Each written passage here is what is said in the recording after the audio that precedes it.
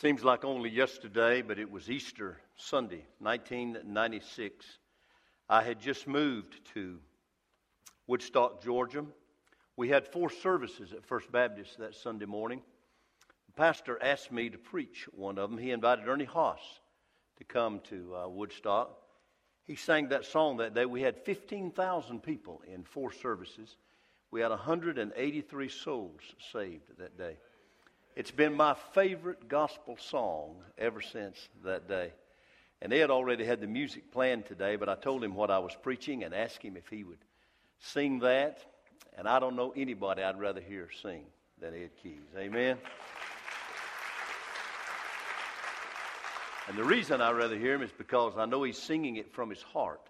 I don't know anybody who preaches the music like Ed does, and I really appreciate him doing that. What a blessing. It is a joy and an honor to be back in Mobile. It's like coming home to preach. I have so many wonderful memories over these 45 years from Mobile, Alabama. Our son Blake was born here. Early one morning, I was playing golf with Brother Fred, Brother Ed, and the staff. I got a call that I needed to get home quickly, that Pansy was about to give birth. We were in my car. They told me to find a ride home. They kept my car and played golf. I finally got home, got the other car, and I literally thought she was going to have that baby before I got her to the Mobile Infirmary. I crossed Mobile and Dolphin Street, and I really thought she was going to have that baby. I was begging her to wait 5 more minutes if she could. And Blake came within 54 minutes after I got her to the Mobile Infirmary. It's the last thing the boy's ever done in his life in a hurry when he did that. He's been easy going ever since then. Pansy had planned to be with me today, had looked forward to it. 6 weeks ago today, she was on a girls' trip to Italy with her sister and 4 other ladies from our hometown of Greenville, South Carolina. They were visiting Mount Vesuvius just outside of Pompeii, Italy. And coming down that mountain, you know, that's where the volcano erupted in 79 A.D. and it burned the city of Pompeii. But as they were coming down the mountain, Pansy fell. And she fractured her right ankle on both sides. They would not let her come home because of fear that she might have a blood clot flying until she had the surgery in Rome, Italy. And she went to the hospital that the Pope uses. They did not speak any English, but we conferred with them and shared x-rays. And the lady who was guiding their tour called the American Embassy, and they called every day and checked on Pansy, and they sent her own personal interpreter over to the hospital to interpret between her and the doctors. She had the surgery 5 weeks ago today. She came home. She's been off her feet for 6 weeks. She gets out of her 3rd cast on Wednesday. She'll be in a boot and begin taking therapy. I have had to do everything for her, and I've had to do everything in the house. And men, listen, I didn't need this to happen to appreciate my wife. But I have a greater appreciation for her today than I have ever had. I am being nominated for the Mr. Mom of North Georgia for this year. We thought that I would be retiring at the end of this year, but I continue to receive invitations. My calendar is filling up for next year. I was praying one morning, and the Lord said, "Son, I did not give you permission to retire." And then after that, Pansy and I sat down and began to put on paper possible scenarios by which we could live if I were to retire. And I could have done it several years ago, but I love to work. And how do you retire from preaching the gospel? I want to keep going as long as the Lord gives me health to do so.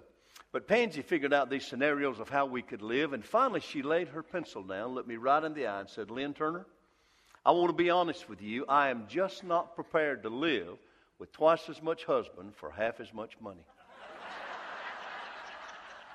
Now that'll bless you when your wife tells you that. Your life's mate shares that with you. So I said, well, that seals it. We will not be retiring. I will continue to preach the gospel, and I hope I'm preaching the gospel when Jesus comes. Praise God. And I believe that's going to be at any time. Take your Bibles this morning and turn with me, if you will, to my favorite book in all the Bible, the book of Philippians. And go with me to chapter 2 of Philippians. Philippians was the first book that I read through verse by verse after I committed my life to Christ to preach back in 1965. It was the first book that I preached through verse by verse when I became a pastor. I call it the Joy Book. I have a CD out on my table called The Joy of Jesus in Life's Most Difficult Circumstances. And I preach through the book of Philippians verse by verse. When the Apostle Paul wrote this, he was in prison in Rome. He was chained to a member of Caesar's elite Praetorian Guard 24 hours a day. 4 of them worked 6-hour shifts. Can you imagine being a heathen unbeliever and having to be chained to the Apostle Paul for 6 hours at a time? Don't you imagine he heard everything that the Lord had given to Paul and that Paul was able to share? But 19 distinct times in 4 chapters, he uses some form of the word joy. We come to one of the greatest passages of Scripture in all the Bible today. And that's why I want to preach on this subject, Oh, what a Savior. And out of respect and reverence for God's holy word, I want to ask you to stand with me while we read from the Bible, beginning in Philippians chapter 2 and verse 5. Here's what Paul writes to the church at Philippi. Let this mind be in you, which was also in Christ Jesus, who being in the form of God, did not consider it robbery to be equal with God, but made himself of no reputation, taking the form of a servant, and coming in the likeness of men. And being found in appearance as a man, he humbled himself and became obedient to the point of death, even the death of the cross. Therefore God also hath highly exalted him, and given him a name that is above every name, that at the name of Jesus every knee should bow, of things in heaven, things in earth, and things under the earth, and every tongue shall confess that Jesus Christ is Lord, to the glory of God the Father. Father, we thank you for your blessed, holy, divinely inspired, infallible, inerrant, written word. Now as I share the spoken word based on that written word, I ask you to bless it. I ask you to anoint it. And I ask you to speak to our hearts. Thank you for the blessed opportunity and privilege of being here today and being able to share. I thank you for Brother Fred and Brother Ed and all these wonderful people. And I pray that the Lord Jesus Christ will be honored, magnified, exalted, and lifted up, because he's the one who said, if I be lifted up, I will draw all men unto me. I trust you for your anointing, and we'll give you all the praise and all the glory, because we ask it, we believe it, and we expect it in Jesus' name and for his sake. And all God's people say together, amen. Thank you. Please be seated, and please leave your Bible open to the passage. When Louis XIV was the king of France in the 14th century, he would often send for a preacher in his kingdom named Massillon to come and preach before the king and his court. Once, after hearing the man of God bring a very passionate message about the Lord Jesus Christ, Louis XIV said to Massillon, Massillon, I hear some men in my kingdom preach, and I go away shaking my head saying, my, what great preachers they are. But he said, Massillon, every time I hear you preach, I go away shaking my head saying, oh, what a wonderful Savior he is, and what a terrible sinner I am.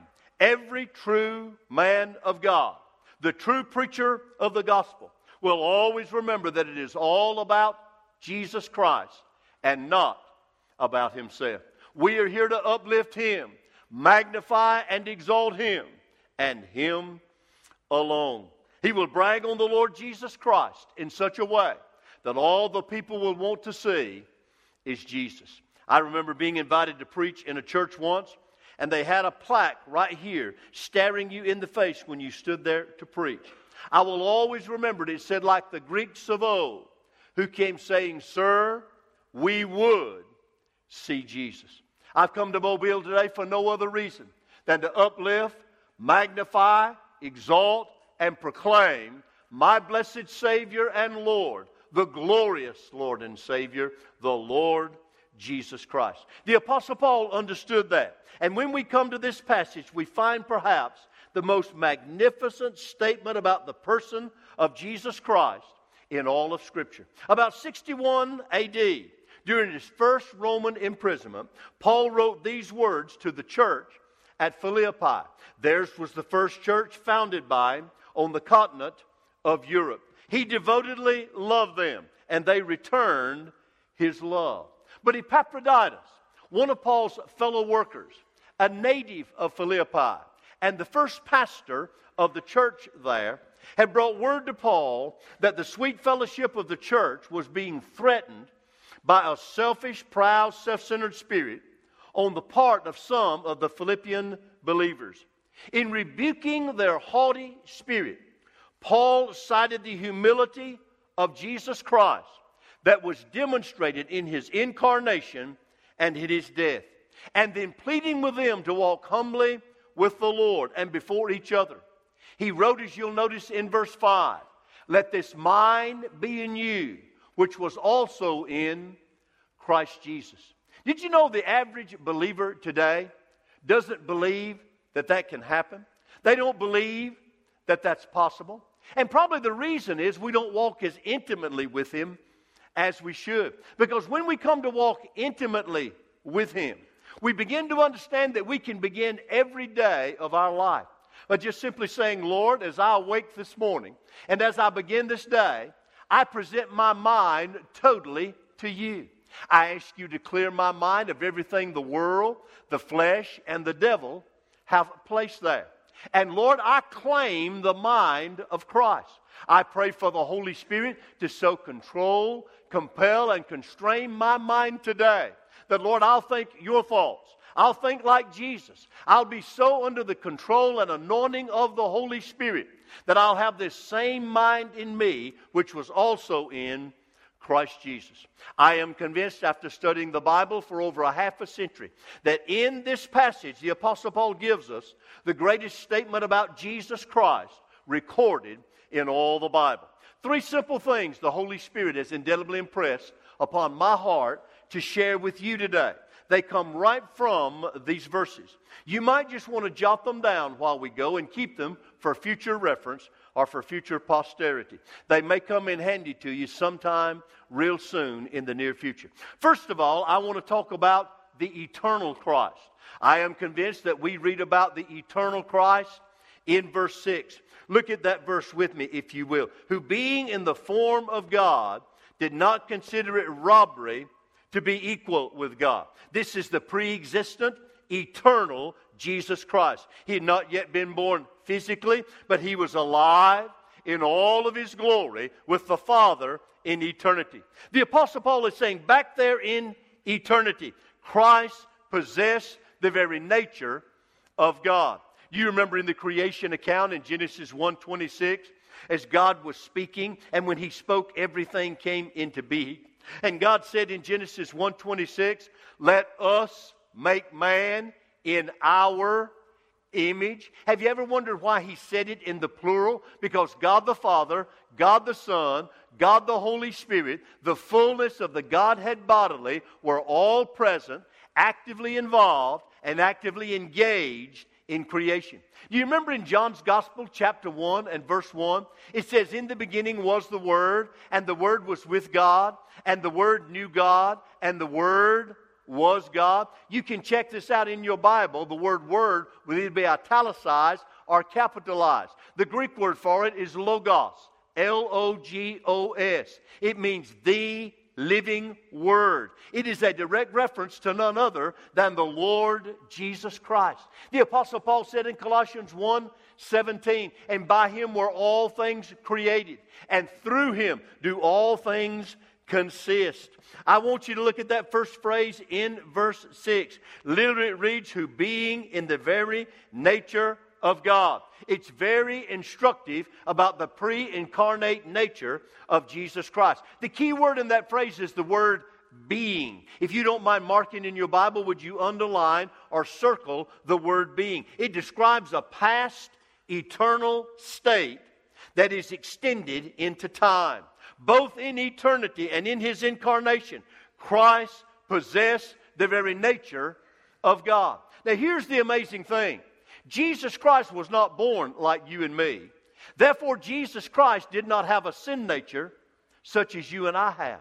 Think about this now. You and I were reproduced by two human beings, both who had sin natures, who came together to reproduce a third. We all inherited that sin nature from Adam. Every human being born to the human race since Adam inherited that sin nature. Now here's the thing about that sin nature. It can never be eradicated. You can't ever get rid of it. It'll never be any better. It'll stay with you forever. Now if that's all there was to it, that'd be bad news. But praise God, here's the good news. When you get saved, when you get gloriously saved and born of the Spirit of God, you receive from God a new heavenly nature controlled by Jesus Christ, the Holy Spirit, and the Word of God. Now, every day of your life, those two natures are in constant conflict with each other. Both of them want to dominate, rule, and control you and me. And you and I decide every day which of those two natures we're going to allow to be in control. The Bible speaks of it in Galatians 5:17, which says, "For the flesh," that's the old man, the old nature, "lusteth against the Spirit," that's the new nature, the new man, "and these are contrary one to the other, so that ye cannot do what you would." The flesh lusteth against the Spirit, and the Spirit is opposed to the flesh.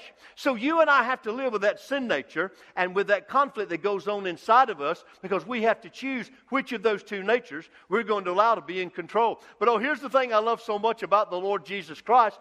Jesus was not conceived by two human beings coming together to reproduce a third. Jesus Christ was conceived of the Spirit of God. He was placed in the womb of a teenage girl who had never known a man in a sexual relationship, in a miraculous, immaculate way, and praise God, he was born of a virgin, the only human being that's ever lived on this earth that was born of a virgin. Not long ago, we had a prominent preacher in Atlanta to say it really doesn't make any difference whether or not you believe in the virgin birth. I'll tell you just how much difference it makes. It'll make a difference on whether or not you go to heaven or whether or not you go to hell. Because if Jesus Christ was not born of a virgin in a supernatural, miraculous way, he was born just like you and me, and he's just another ordinary human being. But praise God, the Word of God says he is the only begotten Son of God. That's what it means. He was born of the Spirit, praise God, so you and I could be born again of the Spirit.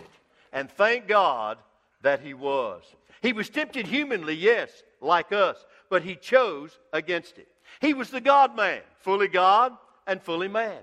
As much God as though he were not man at all, while at the same time as much man as though he were not God at all. He was both God and man at the same time. He was supernaturally natural. In eternity, Christ knew that he was God, and the angels knew that he was God. Holy, holy, holy was the anthem of praise that they sang to him long before he was born physically in a manger in Bethlehem. But contrary to the haughty, selfish spirit being expressed by some of these quarreling Philippians, Jesus did not react haughtily or selfishly to his place of preeminence. In John 17:5, Jesus is praying in the Garden of Gethsemane on his way to Calvary, and this is what he prays, "And now, O Father, glorify me together with yourself, with the glory which I had when I was with you before the world was."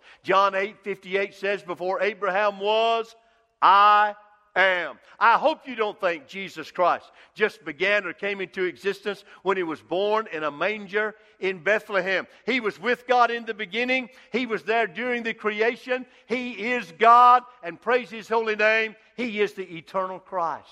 But not only that, the eternal Christ became the earthly Christ. Look at verse 7 with me, if you will. Verse 7 says, "But made himself of no reputation, taking the form of a bondservant, and coming in the likeness of man." Paul now moves to the incarnation of Jesus Christ. God in the flesh. God come to live as a human being. God come to live as a man. He was always the Son of God. But when he became the incarnate Son of God, he became the Son of Man as well. Now, I want you to remember the incarnation was a voluntary thing. If you look at that verse, literally what it's saying in verse 7 is, "But he made himself nothing." I want you to remember that the incarnation was not forced upon him, but he saw our great need of a Savior, and he voluntarily met that need. J. Edward just sang it just a moment ago. He described it. He sang all about the incarnation of the Lord Jesus. He came willingly, voluntarily, and obediently. God's perfect plan of salvation was fulfilled through God's perfect man of salvation. And here's what Jesus prayed in John 10, 17 and 18. Therefore my Father loves me, because I lay down my life that I may take it up again. No one takes it from me, but I lay it down freely of myself. I have the power to lay it down, and I have the power to take it up again. This command I have received from my Father. The question often arises, who really killed Jesus? Was it the Romans? Was it the Jews? Was it us? Was it our sin? There's an element of truth in all of that. But listen to me, ladies and gentlemen. It was God's perfect, holy, divine will that Jesus Christ go to that cross. And no man took his life from him, but he gave his life freely. He chose to lay it down willingly, voluntarily, and obediently. When a victim would hang on the cross, suspended, with their extremities stretched as far as they could, for 6 to 8 hours at a time, if the person had not died by then, in order to expedite death, they would come, and because of the position in which they were, they would break all the bones in their body from the waist down. Because if you break all the bones in a human being's body from the waist down, it cuts off their breathing to their diaphragm, and it will expedite death very quickly. I'm thrilled to say to you that other than having hit him in the nose with their fist and broken his nose, when Jesus Christ went to the cross, they've yet to break a single bone in his earthly human body, because no man took his life from him. He gave it freely. He laid it down of himself. You say, well, now, Brother Lynn, of what did Jesus empty himself in the incarnation? Well, it was not his deity. It wasn't his being God, for even in his human flesh, he was still God. You say, well, what did he do? I'll tell you this. Rather, he set aside the outward expression of his deity that he had always possessed. Paul tells us what he means there in verse 7. Look at it again. Taking the very nature of a servant and being made in human likeness. You see, he was as much God as God is God. And at the same time, he was as much man as man is man. I love it in the last part of that verse where it talks about he came in the likeness of men, or in human likeness. That's the servant nature that Jesus took upon himself at his birth. He laid aside the outward expression of his deity, the glory, the privilege, the majesty that had always been his, and was born a baby, grew as a child, and matured as a man. Augustine, the 4th century Christian church leader, called Jesus the God-man. And that's what Paul is saying here. One of the clearest pictures of this is found in John's Gospel, chapter 13, where the God-man literally acts out the servant role by washing his disciples' feet. You say, well, Brother, we don't wash people's feet anymore. We could, but we don't physically. But listen, figuratively, you and I are to be willing to wash each other's feet. I have washed people's feet privately. I would be willing to wash people's feet. I'd be willing to wash Brother Fred's feet. I'd be willing to wash your feet.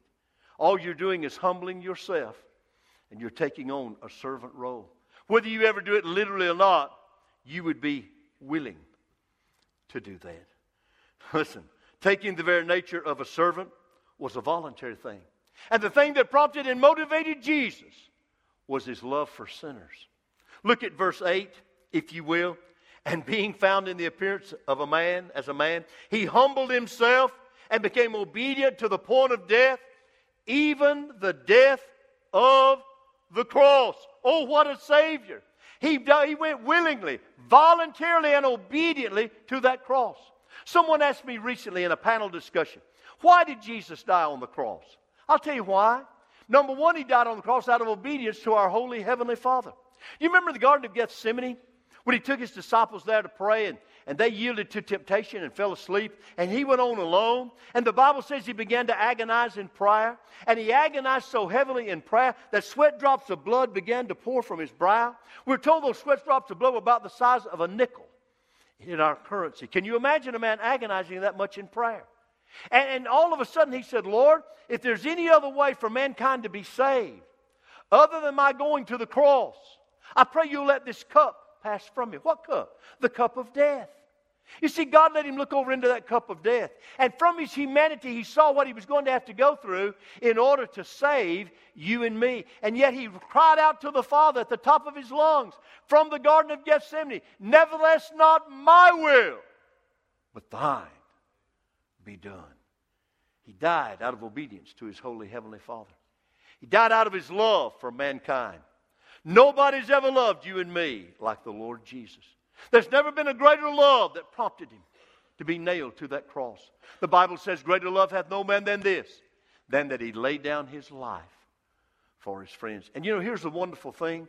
If you'd been the only person in all the world that needed for Jesus to do all that he did, he would have done it just for you. He loves you unconditionally, friend. There are people who think God only loves them when they do well, when they do right, when they're on top, when they're successful. There's nothing you can ever do that'll cause him to love you any more than he already does. And there's nothing that you'll ever do that'll cause him to love you any less than he already does. God loves you as though you're the only person in all the world that he has to live, that he has to love. He went to the cross to take all the sins of the world upon himself. There is not a single sin that has ever been committed or ever will be committed that he didn't have nailed to him on the cross. There's not a single sin for which he did not die. And while I'm in that neighborhood, let me also say, there's not a single person for whom Jesus Christ did not die as well. He didn't die for just a select few.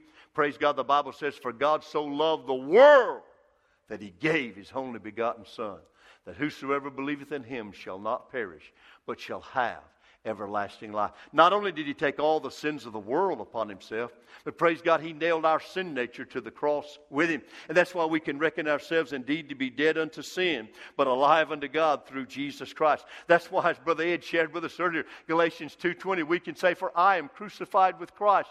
Nevertheless I live, yet not I, but Christ lives in me. And the life that I now live in the flesh, I live by the faith of the Son of God who loved me and gave himself for me. When he died, we died.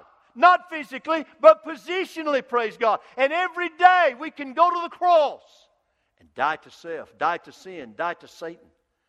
And praise God, enthrone Jesus Christ as Lord of all in our hearts. You see, the Bible says he's God's propitiation. Propitiation's a big word. You know what it means? It means that he's the only one that met God's demand for righteous, sinless perfection. He's the only perfect, spotless, stainless, sinless human being that ever lived. A sinful man couldn't die for all the sins of the world. He'd have to die for his own sins. Jesus was the only perfect, spotless, stainless, sinless human being that ever lived. Therefore, he's the only one qualified to be our sin bearer. He's the only one qualified to take all the sin of the world upon himself. He's the only one qualified to take care of our sin nature. None other but him. And when I think about how perfect he was, and yet he was willing to take all of my sins on himself and all the sins of the world. You see, in the Old Testament, when the people came to worship, they would come into the temple, and first of all, they'd come into the outer court. Then they'd come into the inner court, and they would worship.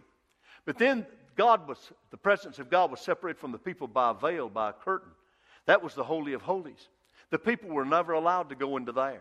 Only the high priest was. And only the high priest could go into the Holy of Holies one time a year. And they took it so seriously, they tied a rope around his ankle, so if he got sick, had a heart attack, or dropped dead, they could pull him out. The priest would go in there and offer prayers for the people, offer sacrifices to atone for the sins of the people. And if God heard their prayers, if God forgave their sins, he would come out and he would shout to the people, "It is finished." When Jesus cried out, "It is finished," from the cross, every Orthodox Jew sitting under the sound of his voice knew exactly what he was saying. This is what he was saying. He's saying everything that needs to be done to take care of your sin problem, your sins, your sin nature, I've already taken care of it, because it is an accomplished, finished, completed task. There's nothing to be added to it, nothing to be taken away from it. There's nothing anybody can ever say or do to alter it or change it or make it any different, because it's the only sacrifice accepted by the Father over in the glory to atone for the sins of man. Thank God for Jesus. Thank God for what he did. The eternal Christ became the earthly Christ. Because of that, the earthly Christ became the exalted Christ. Look at verses 9 through 11. He says, therefore. Anytime there's a therefore in the Bible, you need to understand what it's there for. Because of everything he said till he got to that, he says, therefore. God also hath highly exalted him and given him a name that is above every name. That at the name of Jesus, every knee should bow of things in heaven, things in earth, and things under the earth. And every tongue shall confess that Jesus Christ is Lord, to the glory of God the Father. He took on the attitude of servitude. He had a servant's heart. And the servant's no better than his master. Because he died the death of a criminal, God exalted him. You know what the name Jesus means? It means Jehovah saves. Recently, for the first time in 20 years that I've been in evangelism, I had 3 weeks off and 2 Sundays. I couldn't figure out for the life of me why the Lord let me have that time off. But he revealed to me that I needed to withdraw. I needed to come away and rest. I'd been pushing a little too hard. And Brother Fred says that I'm getting old. You know, the last time I was here, I came under conviction for teasing him so much. I began to feel it was somewhat disrespectful. And my mama taught me when I was a little boy to respect my elders. And bless God, when you become an elder emeritus, you deserve respect. Amen? Listen. I had to stay home and rest. So one day I'm backing out of my garage, and because I learned all I know and all I do from Brother Fred, I'm running a half an hour behind on my schedule. And I had an appointment, and I was already late, and I looked out my rearview mirror, and there's a big, long black car blocking my driveway. I couldn't get out. I noticed the guy driving. He let 3 or 4 people out, and they dispersed across my neighborhood. Well, I backed up, and he just kept sitting there. So I got out of my car, and I walked out to him. I said, sir, listen, if you don't mind, could you just pull up just a few feet there on the curb so that I could get out? I have an appointment. And man, I'm in a hurry, and I'm already running late. He said, I tell you what, I'll cut a deal with you. If you'll talk to me, I'll move my car. Now, because I'm human and my feet are made of clay, that didn't hit me real well when he first said that. My first thought was, and I had to repent of this, no, you're going to move the car whether I talk to you or not. But praise God, I didn't say that. I said, okay. I said, what do you want to talk about? He said, I want to talk to you about religion. I said, is that a fact? I said, well, religion's a pretty deep subject. I said, what kind of religion you want to talk to me about? He said, is that important? I said, well, it's important to me. I need to know where you're coming from. Again, that's a deep subject. He said, well, I'd just rather not say until we got talking. I said, no, sir. I need to know your perspective. Where are you coming from? Tell me. So he puts his hand up from his mouth and mumbled something. I said, I didn't get that. Say it again. Put his hand up there and mumbled again. Finally, I said, no, put your hand down. Look me right here in the eye and open your mouth real wide like an alligator and tell me what kind of religion you want to talk to me about. He said, well, we're Jehovah's Witnesses. You know my first thought, Brother Fred? Praise God, I've been hoping one of them would drop by for some time while I was home.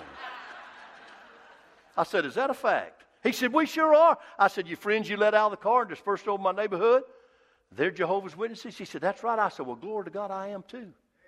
He said, you are? I said, I sure am.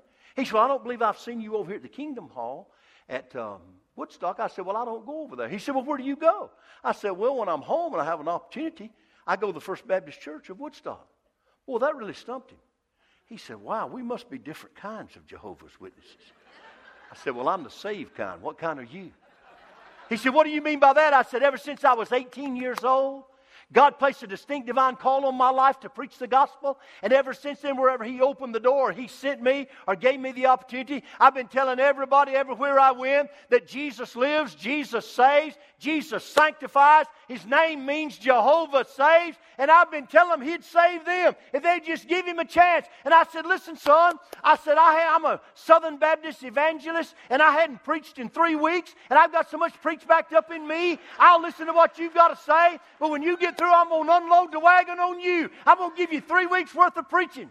He said, well, we don't need to talk to you. Said, we'll move on in your neighborhood. I said, hold it, brother, time out. Listen, I saw you disperse 3 or 4 people across my neighborhood. I want you to go pick them up, and I want y'all to go find somewhere else. I appreciate your fervor. I would to God we could get our people to go out on the street and go door to door and tell people about Jesus. I really do. But I said, I want you to pick them up. I said, these people right across the street right here, I said, they're members of the same church that I'm a member of, but they never attend. My wife and I are trying to minister to them. I said, the people next door to them, they're Methodists. Good people. I believe they're saved. A little afraid of the water, but nevertheless, they're good people. I said, the guy next to them, I said, he pastors an inner city church in downtown Atlanta. I preach for him quite often. And if you think I'm being tough on you, that guy right there won't cut you any space at all, brother. He won't cut you any rope at all. I said, the people right over here, they profess to be Catholics, but they never darken the door of the church. My wife and I are ministering to them. I said, the people who live next door to them, they don't profess to be anything. And we're trying to win them to the Lord. So I said, I'd appreciate if you'd pick your friends up, and I'd appreciate if you'd go somewhere else.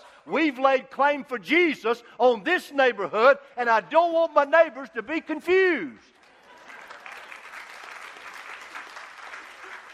He said, well, could I come in and talk to you and your wife a little more? I said, you don't want to talk to my wife. She'll get after you about twice as much as I have if you go inside there. The Bible tells me not to let you in my house. I love you. I really do. I want you to know that, and I appreciate your zeal and your fervor. But I want you to know that we've laid claim to this neighborhood for the Lord Jesus Christ. And I believe every one of those neighbors, if they're not saved, praise God, they're going to get saved. You see, the world doesn't have time for Jesus now. The world doesn't pay attention to Jesus. He's not even an afterthought with them. Oh, they think it's ridiculous. They'll make fun of it. They'll mock it. You mention His name in most places, they'll either slap you or hug you. Because Jesus is a dividing line with a lot of people. But you listen to me today about these people not having time for Him and not paying any attention to Him and leaving Him totally out of the picture. All nations, all religions, and all rulers may not honor Jesus Christ now. But there's coming a day, praise God, when every knee's going to bow and every tongue's going to shout that Jesus Christ is Lord to the glory of God the Father. All of the angels and the host in glory, all of the humans on the earth, all of the imps and the damned in hell are going to say it. A person may die claiming to be an atheist, but let me readily assure you they won't be an atheist after they die. J.S. Moody used to say, old atheists never die. They just go to hell. But once they get to hell, they're not atheists anymore. But a lot of people died and went to hell claiming to be an atheist. But there are no atheists in hell today. They all believe the gospel. That's not a confession of salvation. It's a confession of damnation. And they live with eternal regret. And every opportunity they ever had to be saved passes back by them in review. And they live, part of their eternal torment is living with how they refused Jesus Christ.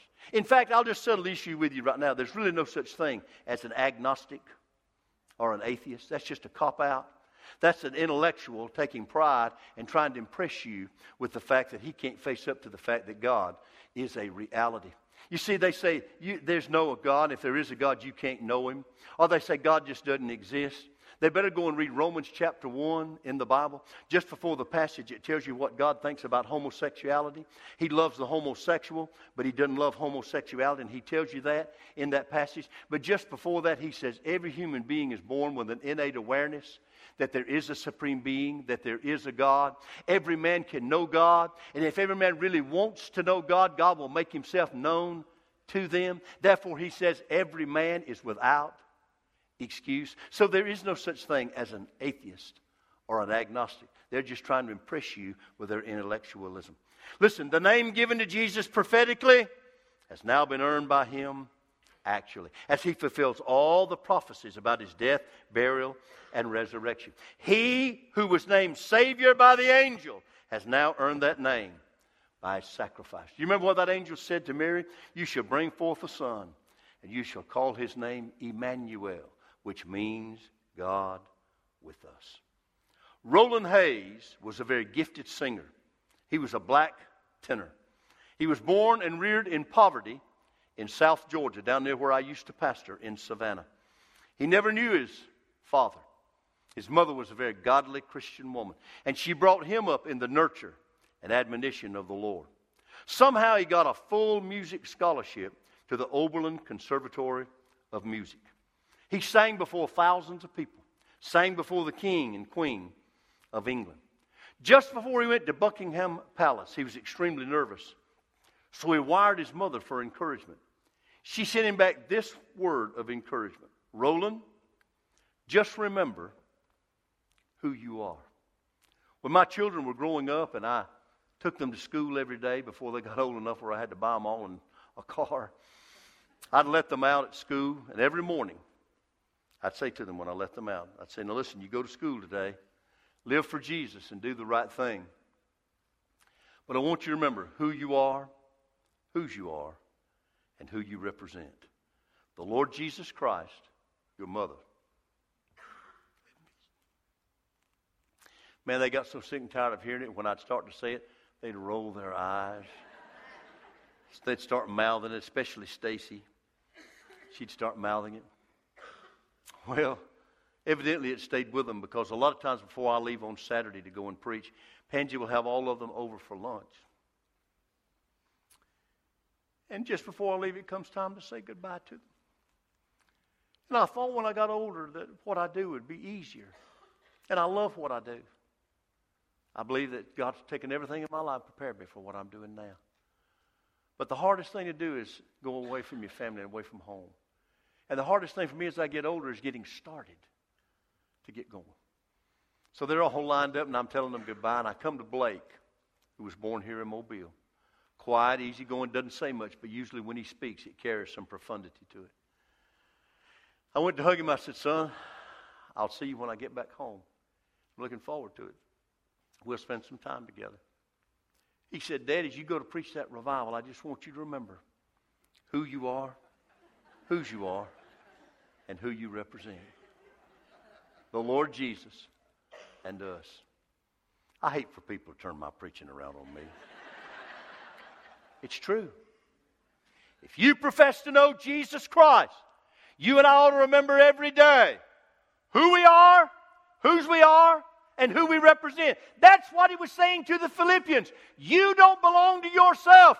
You belong to Him. You gave up all legal rights to yourself when you committed your life to Jesus Christ. Remember who you are, a blood-bought, born-again believer in Jesus Christ. Remember whose you are. You belong exclusively to Him. And remember who you represent. You're to be an ambassador, one who represents his king at the court of another. You and I are to be representatives of the Lord Jesus Christ. I don't have the luxury to get mad. I don't have the luxury to be selfish. I don't have the luxury to do what I want to do. It all belongs to Him. It's not up to me. Praise God, it's up to Him. And Him alone as to what I am to do with my life. Oh, what a Savior. I've never met anybody like Jesus. I've never known anybody to do for me what He's done. I've had some people to be real good to me. But nobody's ever done for me what Jesus has done. If I had 1,000 lives to live all over again, I'd give every one of them to Him. I just regret that it took me as long to give Him the one that He gave to me. I never get tired of telling people about Jesus. I never get tired of preaching the gospel. I get tired sometimes, but I don't get tired of what I do. I just get tired every now and then in what I do. Today, is He your Savior? Is He your Lord? If not, why? If so,